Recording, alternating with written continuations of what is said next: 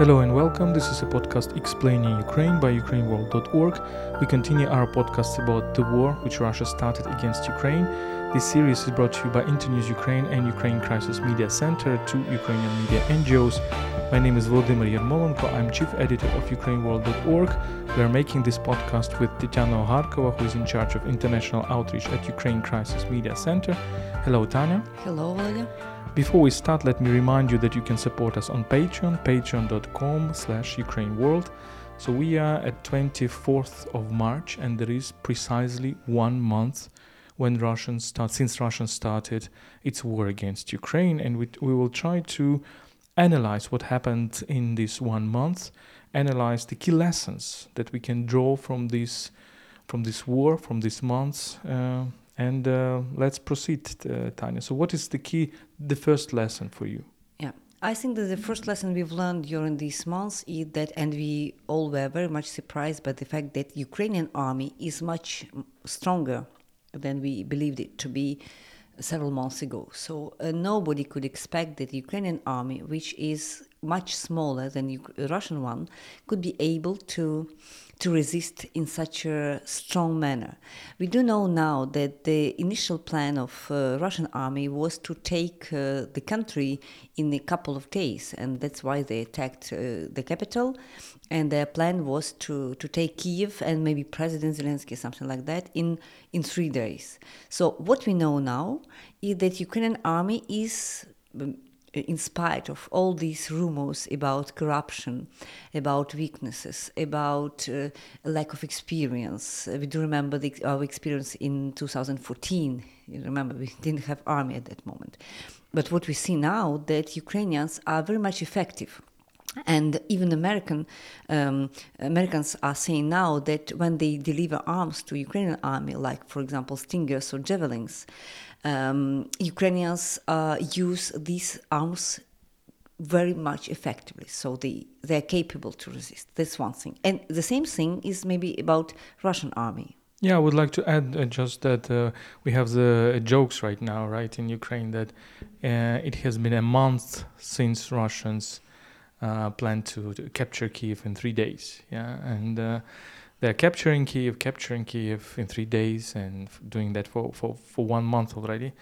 And indeed, one of the lessons is that Russian army is not that strong, and the second strongest army in the world is actually what we are seeing is full of incompetent people, incompetent generals, colonels, leaders, who are basically sending people without even giving them tasks, with very old equipment, with very old tanks, and many of them are just, scared boys, young scared boys. Of course, it's not everybody, because Russian army, is doing cruelties and atrocities, and many of them are trained professionals in killing and destroying. But what we see is that Russian army is stalled, so it's not moving too fast, and the only major city they took in 1 month is Kherson, very close to Crimea. We are making even jokes saying that this fear of Russian army, of Red Army's ancient Soviet army. Now we see what this army looks like when it fights without Ukrainians and against Ukrainians. So it's not so much effective. But at the same time, we also see the reasons why this army is not so powerful, because this is about the lack of communication between their leaders, we mean Putin, and what's going on the ground, because this is a kind of virtual army. It's about the image of that. They attacked Ukraine in many directions at the same time. It's in 7 directions, using only 150,000 people, troops, against 250,000 Ukrainian army, which was mainly in this Donbas region. So this was stupid from the very beginning, in a way. So they were so sure of themselves that they made a lot of tactical and strategic mistakes. And now what we see, they are accumulating these mistakes every day. And in a way, we understand that their project to occupy Ukraine, to I don't know, to arrest Zelensky. This is not real. They can only destroy. We'll talk about that later. But they can only destroy several cities. They can kill people, but they cannot control even the territories they already think that they conquered. For example, look at Kherson. They entered with their tanks into Kherson. There are some military present in place. What people say in the south, they call it day-long occupation. So it means that their soldiers, they are present somewhere in the center of these villages and small towns during the day, but at night they are not there. They are going somewhere, they are sleeping elsewhere, and then in the morning they come back. They go back to Rostov and then they something come back. Like that. So it looks like they are not able to occupy. We are already talking about this phenomenon of occupy. What does it mean to occupy somebody? Yeah. It means that you are present and then you exercise your power. And this is not exactly what Russians are doing in Kherson, because people are coming to the streets even when they are shooted. In the last day, unfortunately, we've seen that they were already shooted by wounded. There were already people wounded during this manifestation. But in a way, this is not an occupation. Yes, and we see, for example, a huge Ukrainian flag drawn back to the city council. So, well, they're saying that the Russians are creating another Kherson Popular Republic, but suddenly there is a huge Ukrainian flag, despite the fact that they announced already their power, and there are news that they will enter rubles into the circulation, but still Ukrainians are just making their own life there. Maybe the last joke as to this point of the strength of Ukrainian army and the weakness of Russian army is that at the moment when Russians contacted China, asking, as we presume, for military aid, we were making jokes like the second army in the world is contacting the third army in the world because they are unable to fight against territorial defense in Gostomel. So, that's what we're talking about. The second lesson is that Russia, surprisingly, for many Ukrainians, is ready to destroy Ukraine. I mean, not only to occupy, to conquer, but to destroy physically. I mean, buildings, people, cities like Mariupol. So this is what we understand about Russia now, that they are not a real state. It's a kind of a terroristic organization, a huge terroristic organization. What they are doing in Mariupol, it's not about taking the city, because what they are trying to conquer now, they are ruins with dead bodies and some still, we hope, living people. But this is not about the city, this is about territory. And when we see, for example, this night, they were bombarding Kharkiv from the Black Sea. Imagine. So it's a huge distance. What they are doing, they're trying to destroy the city. Their troops are quite far away now from Kharkiv. They are not able to enter the city, to conquer it, but they are destroying it. And what President Zelensky told several days ago, talking to international journalists, he said that we'd like to explain to Russia that they can conquer our cities only by destroying it. So in a way, there's no, and what we have to know about Russia today, that the nature of this attack, it's not military, it is terroristic attack. Exactly, because what is terrorism is just when you destroy the space of safety, right? When nobody can feel safe anywhere, when the attack can be anywhere, unexpected. This is what's happening with this missiles war. Because while the war in Donbass was an artillery war, also very tragic, and losses on both sides, and it's important to remember it, of course. But now it's just unilateral missiles war from Russia against the Ukrainian cities, and during this war you can be anywhere. You can be in Kharkiv, you can be in Kiev, you can be a Russian citizen in Kiev. By the way, yesterday a Russian journalist was killed by a Russian missile. You can be in Lviv, you can be anywhere, you can be sleeping at night, and suddenly, without you hearing anything, any missiles approaching, is just bump, and probably you're dead, or your apartment is destroyed, or you're wounded. And this is what happening indeed. So Russians are really showing their destructive destructive instincts. And once I wrote an article called Sadoputinism. So this sounds very probably strong for our international audience, but you should understand probably this psychology. The psychology of Russia, current Russia, is that they really cannot take Ukraine back. It's just impossible. Here you have 100%, 110%, whatever you can call, of people against Russia. So angry with Russia. Angry about Russia. Primarily the Russian-speaking cities of Kharkiv, Mariupol, Kherson, etc. They are just hating Russians, despite the fact that they are Russian-speaking, etc. And Russians, I mean, they cannot influence it. They cannot have a cultural influence it on Ukrainians anymore, and they're just destroying it. And it's a political influence. So it is not cultural, not political, but it's only pure destruction. So to sum it up, so Russia is ready to destroy, just to destroy it, because we don't see the reason. They will need it. I don't know what are they thinking about? How much money they will need to build here something? What the point, in fact, for them? They are not thinking about it. And in Ukrainian history, we have lots of these examples. For example, when they're just destroying everything.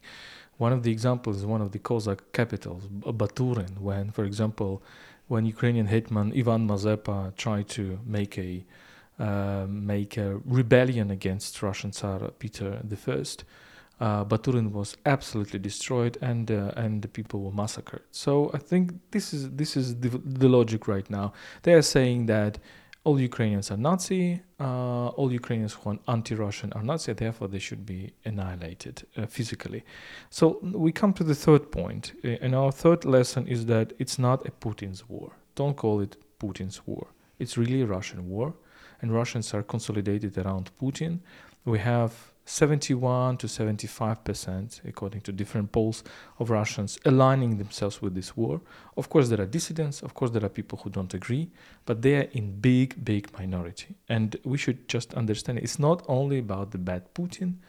Don't be naive. Don't live in this illusion. Yeah, that's right. And another lesson linked to this one is that propaganda is effective. And we could not imagine how we live not in the 20th century where it was much more easier to control people with propaganda, but what we see that in a free world, because Instagram, Facebook and Twitter, they were banned in Russia, but they were banned just a couple of days ago, a couple of weeks ago. And before, they had all access to information, but at the same time, quite surprisingly, a minority in Russia is able to think critically and to understand that what their country and their government is really doing. So this is something surprising for us, because we Ukrainians, we just don't understand how we can be silly enough to trust all these patriotic narratives, all these narratives against a neighboring country, about fascists, about Banderivci, etc., etc. So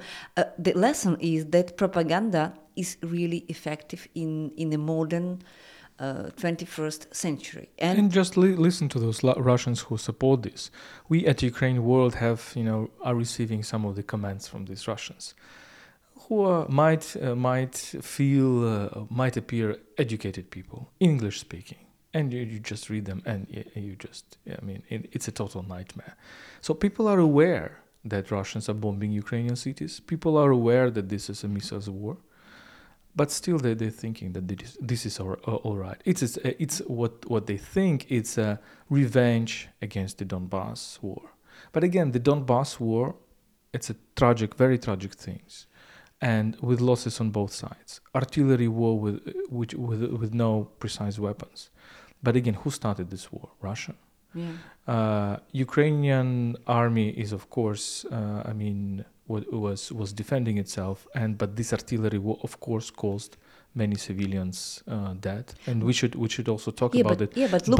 But what's going on right now? It's absolutely different level, because this is a missiles war with indiscreet shelling of and destroying of cities, which is absolutely nothing to do with this local war, where there are, of course, some of the districts of cities damaged, but now you have all the cities like Mariupol, Volnovakha, Kharkiv increasingly, Chernihiv increasingly just erased from the face of the earth. Yeah, just look at what Donetsk looks like today, or Lugansk. Despite all this war for 8 years already, they are still a city. There were surely some destructions, but you cannot compare Donetsk with any kind of city, like even Kharkiv, because there were some bombing, some shelling in the suburbs, but you still have the city. And today we got to know that about 1,000 buildings are destroyed in Kharkiv only. So this is huge. Just 1 month. In just 1 month. Yeah, it's not. We're not speaking about 8 years. But many Russians are supporting this, and because this narrative that all Ukrainians are Nazi, we see when you go on the streets. I recently watched the video by Current Time that was asking people, I think in Smolensk. And the logic is very simple. The younger the person is, the more critical he or she is to this war. But the older generation, the key basis for Putin's regime, like 50 plus, they're just saying, "What's your attitude to Ukrainians, Ukrainian army? They're not just Nazis and fascists." And this is what Russian propaganda was telling them throughout decades, not even since 2014, but earlier. They just was repeating that they're Nazis, they're fascists, they're Nazis, they're fascists. It's not only about disinformation, it's about hate speech, and it's about dehumanization. We should understand that the key objective of Russian propaganda was not even to lie, but dehumanize. They dehumanized Ukrainians, now they dehumanized also Europeans. Europeans are also supporting of fascists for them and Nazis, so we should be also aware of that. The next lesson is that Ukrainian nation is very consolidated right now. Yeah, and this is surprising because it's not only about this core patriotic part of the society, but about almost everybody, about 100% of Ukrainians. It doesn't matter if you speak Russian or Ukrainian or what are exactly your origins. You could be half Russian or whatever, Jewish, Ukrainian, any other nationality. But when you start receiving missiles in your city, you really start understanding what's going on. In fact, so this is not about politics. This is not about culture or any kind of choice. This is about this fundamental, I would say, difference between what I call civilization and this barbaric world of Russian Empire. So, and that's why what we see now, this is an extreme strong support of the Ukrainian army. Some figures were published during these days about the sums about money collected by volunteers to support Ukrainian army. This is something huge. It is a really huge amount of money. Because people understand that they have no choice but to defend their country and to defend those who defend your country. You know, this is very small choice now, and we see now that this consolidation. So, no future for politically Russian-oriented parties, for example. They were banned, by the way, several days or a week ago in the parliament. But before even they were banned, they were dismantled themselves. So yeah.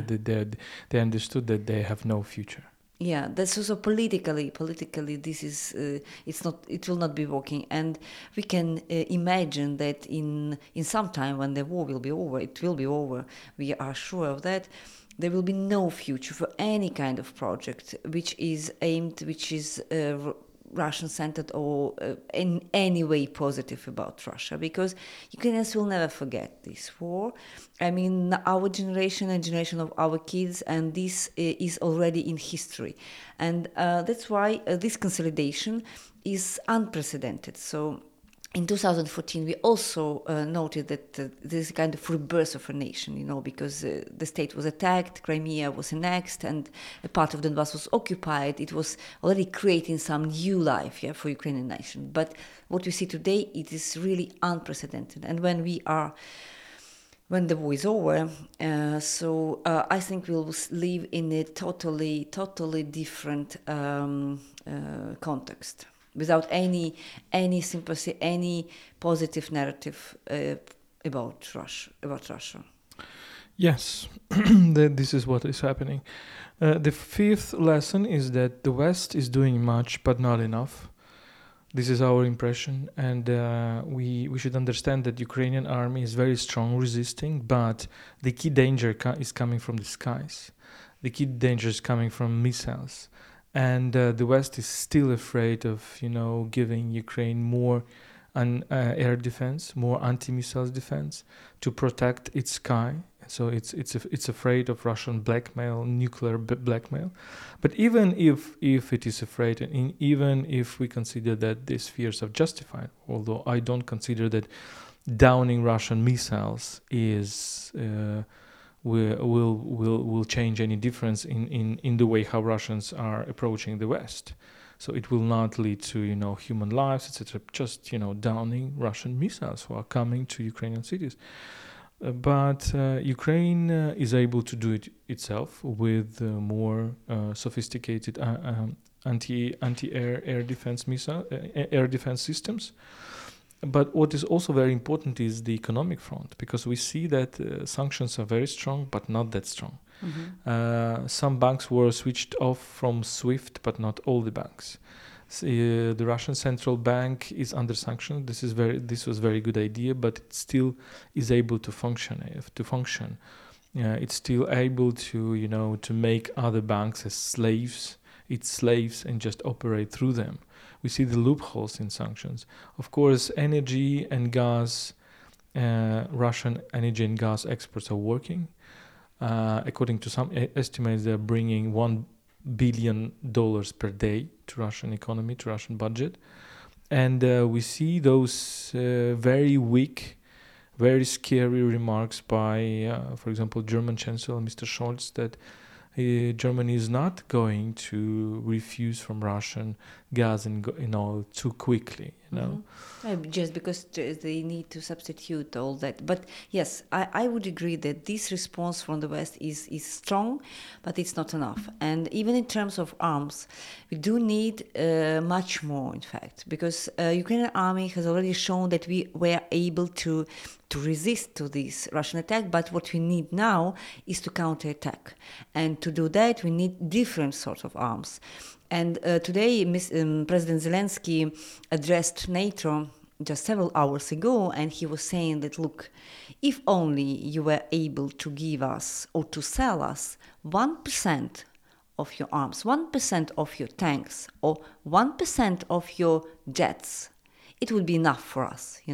You are strong, and he's not asking much. He's not asking only for 1% of what NATO countries together they have, and it will be enough for us to counterattack Russia in an extremely effective way. So we do expect that the position of the West will be stronger in coming weeks. So we do hope, and we understand that in a way, the ultimatums coming from Putin, they were not aiming only at Ukraine. We understand that NATO also is aware that Putin is trying to attack NATO directly in a way. So we are sure that NATO countries are aware of the danger, and that they will help Ukraine much more in coming weeks than they do now.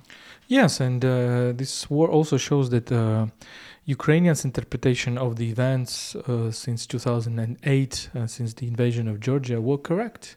Because we were saying that Russia will not stop on Georgia, not stop on Donbass, not stop on Ukraine. And maybe it's time to read these Ukrainian estimations and to understand that we were correct by saying that Russians don't consider that they have any borders. So they will be stopped only at the moment when they will be stopped and when they will be kicked off. The sixth lesson is that maybe we've learned during this month is that the civilization, contrary to what we used to think before, is a very fragile thing. Look, 1 month ago we were living lives which are in many aspects similar to what our audience live now. So we were normal people who were going to their jobs, who were raising their children, who were having many projects, etc., etc. But what we've learned already in the first days of this war, that the civilization is very fragile and everything is disappearing very quickly, starting from food, from I don't know, from possibility to pay, to withdraw cash, and then to move. You have in 1-2 days you have problems to move because there are checkpoints and you are controlled, all that. And we are lucky enough to be in Kiev, and other people like in Mariupol, they've learned quite quickly that a normal life just in the end of February could turn into a nightmare in the beginning of March already, without water, without food, without supplies, without electricity. And if you don't have electricity, you don't have connection. So, and our journalists, for example, we are receiving a lot of calls from foreign journalists at that moment. And I always forget to tell them that the Ukrainian colleagues now, people we know, our friends, they are living in basements, they're living in the underground, and they are working many hours a day, and they are unable to move in the evening to their homes because this is not safe, and some of them, they don't have home now. Yes, and so one of the lessons is that war can happen anywhere at any moment because it's a missiles war. If you're living in a peaceful city, in 1 second, for example, your house can be destroyed. Normality can disappear in 1 day. This civilization is really very fragile. And time has changed, the perception of time, because time is not like a menu of options when you can pick up, oh, I will do something tomorrow, or maybe I will do it day after tomorrow. I can plan in a week or so. Tomorrow, the situation can be totally different. Tomorrow, you can be under occupation. The day after tomorrow, because of your decision right now, tomorrow you can be dead. Remember, for example, during your trip to Kiev, I remember that I was looking constantly on the military reports, what was exactly going in their region, and what was the state of the road, because sometimes it changed dramatically just in a couple of hours, because they were reporting that Russian troops were moving, and that's why we were very much worried about the possible trip to any place. So you must take that into consideration. For example, a colleague of mine who is close to Mariupol now, she tries to escape this area.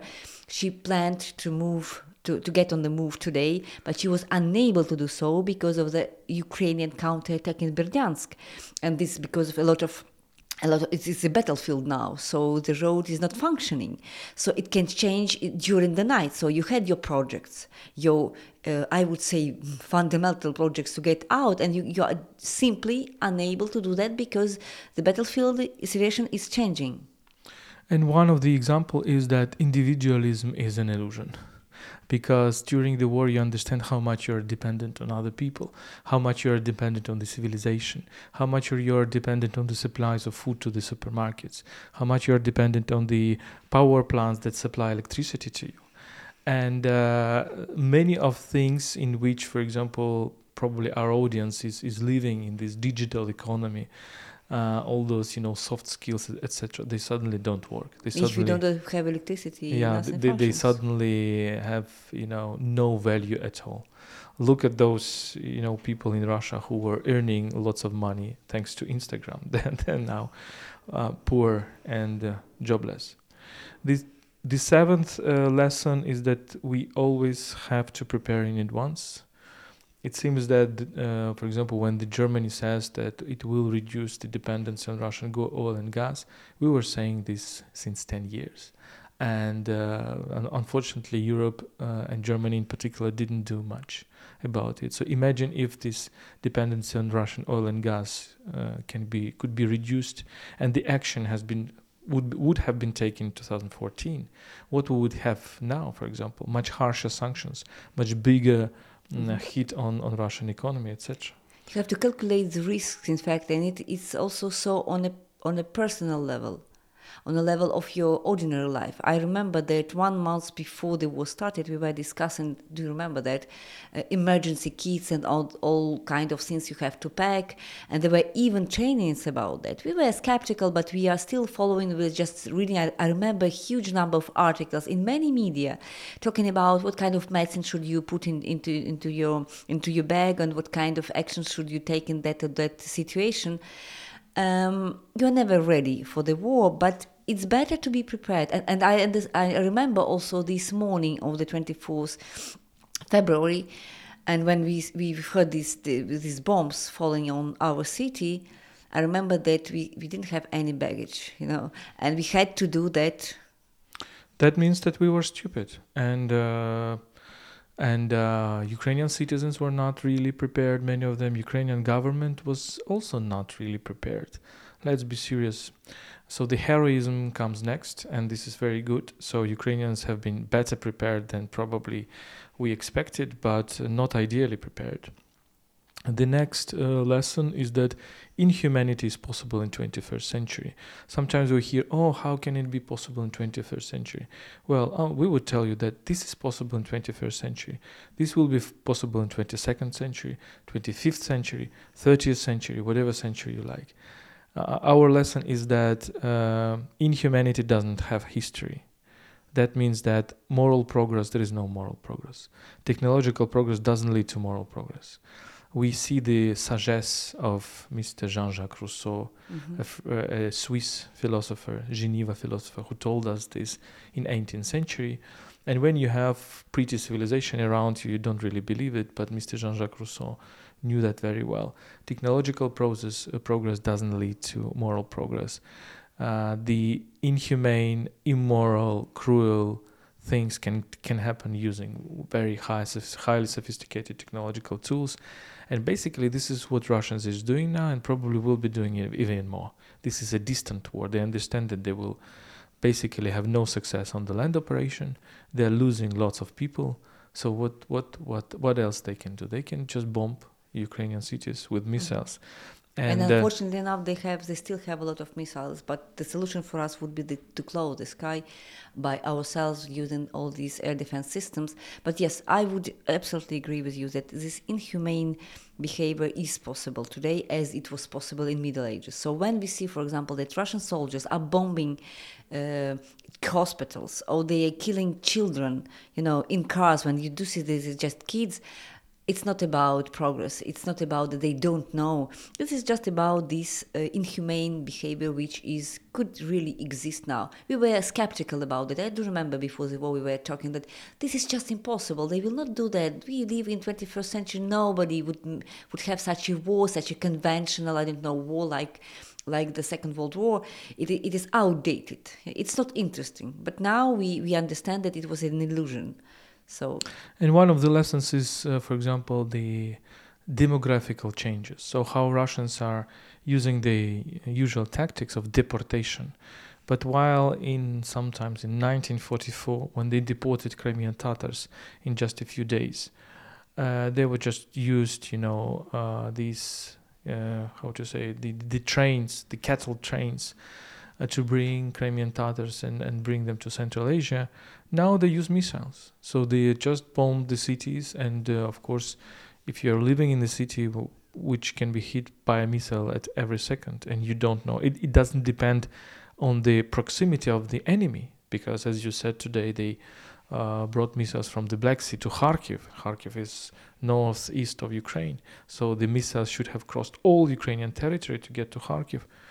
Of course, people are scared, and many of them will leave. And we now see at least 3 million people, right, of Ukrainian refugees. 3 million and a half of people abroad, Ukrainians abroad, and about 12 millions on the move inside the country. So people who went to the West, for example. Yeah, so this is what's happening. And this is also deportation, right? This is also a war crime. And this is what they tried on Syria. Now they're trying it in Europe. The ninth lesson is that Russia is a wounded empire with destructive and self-destructive impulses. What we mean by wounded empire, the same story as happened with Italy or Germany or Spain in the 20th century, when you understand that you have a big empire in the past. Like Spain had this, big legend of the empire of the 16th century when the sun never sets, right? Italians, Mussolini, Italy was having this legend of the Roman Empire. Hitler was saying that we should come back where we stopped 600 years ago in this Holy Roman Empire of German nation of the Middle Ages. And this totalitarianism basically meant an effort to come back to this, glory of the past. Russians are doing the same. So they're doing the same. They understand that their glory is in the past, and they have been losing the territories which they consider as theirs. And the important thing here to highlight is that Russia never had a kind of project for future. They are always referring to their past, saying that, well, in the past we were a big empire, but this was in the past, it's not in the future. So, and when you look attentively to the Russian projects, it contains nothing real about the future. That's the problem, that's the point, and that's the direct sign of the fact that they will lose this war. You cannot live without a project for future. You cannot live only referring to your past. Exactly, and fortunately for us, Mr. Putin is a very old guy. We see his entourage also very old guys who don't really appear right now on in the media, so we don't know what happens to Mr. Shoigu, Mr. Gerasimov, etc. But really, I mean, the law of history is that you can never come back to the past. You should invent something else. Yeah. So when Germans, Italians, Spaniards, French, invented the European, well, of course, the Benelux countries, invented the European communities, they show that they're creative enough and they can invent something else. Instead of empires, they would create a commonwealth of nation states, if you like. And they were successful in it. Russia, unfortunately, is not thinking about something else. So it's trying to repeat the past of the World War II, but also the past of the Russian Empire. Putin is criticizing the Soviet Union. He's trying to come back to the Russian Empire. So he's trying to be even more archaic. Mm-hmm. And the last lesson, maybe the most optimistic one, and we'll see how it goes, is that Ukraine, we are almost convinced that Ukraine will be a center of a new Europe after the war, certainly, because this lesson of heroism of the Ukrainian army, this lesson of mobilization of the Ukrainian society, this capacity of Ukrainian people to defend the values which are common with with European countries and Western countries in general, they show us that we are almost sure to have enough support to build a completely new country here, and will be center of this economic effort as well, because just to rebuild the country we will need a lot of efforts and money, and I am sure that we'll see completely new city in place of Mariupol in a short time, let's hope so.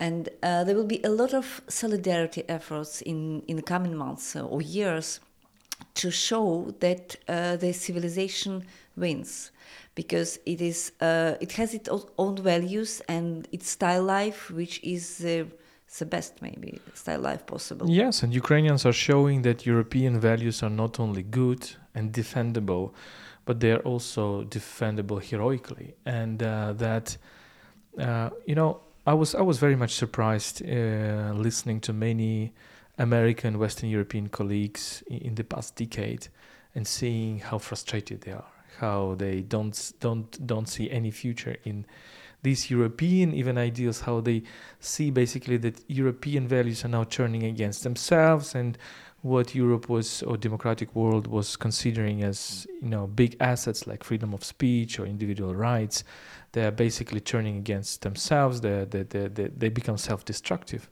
Why they become self-destructive? I think because they didn't really have the enemy. Because there were no real danger. There was no real danger, no real challenge. And you understand these values only when they're in danger, only when they're challenged. This is what Ukrainians are going through, unfortunately. And this is what I think gives Ukrainians kind of a new perspective on Europe, and an ability to inject new energy into this continent. Yeah, and in a way, Ukraine is already in this history. So and will always has a place in this history of the victory over Russia and over this real enemy to European civilization, European values, and European style of life. Yeah, so we'll finish on this optimistic note. This was a podcast explaining Ukraine by ukraineworld.org, a website in English about Ukraine. This series of podcasts about the war, about Russian invasion, is brought to you by Internews Ukraine and Ukraine Crisis Media Center, two Ukrainian media NGOs. Tetiana Harkova, who is in charge of international outreach of Ukraine Crisis Media Center. Myself, Volodymyr Yermolenko, chief editor of UkraineWorld.org. You can support us on Patreon, patreon.com/UkraineWorld. And stay with us, listen to our podcast, advise to your friends and colleagues. You can listen to us on SoundCloud, Google Podcasts, Apple Podcasts, YouTube, and stand with us and stand with Ukraine.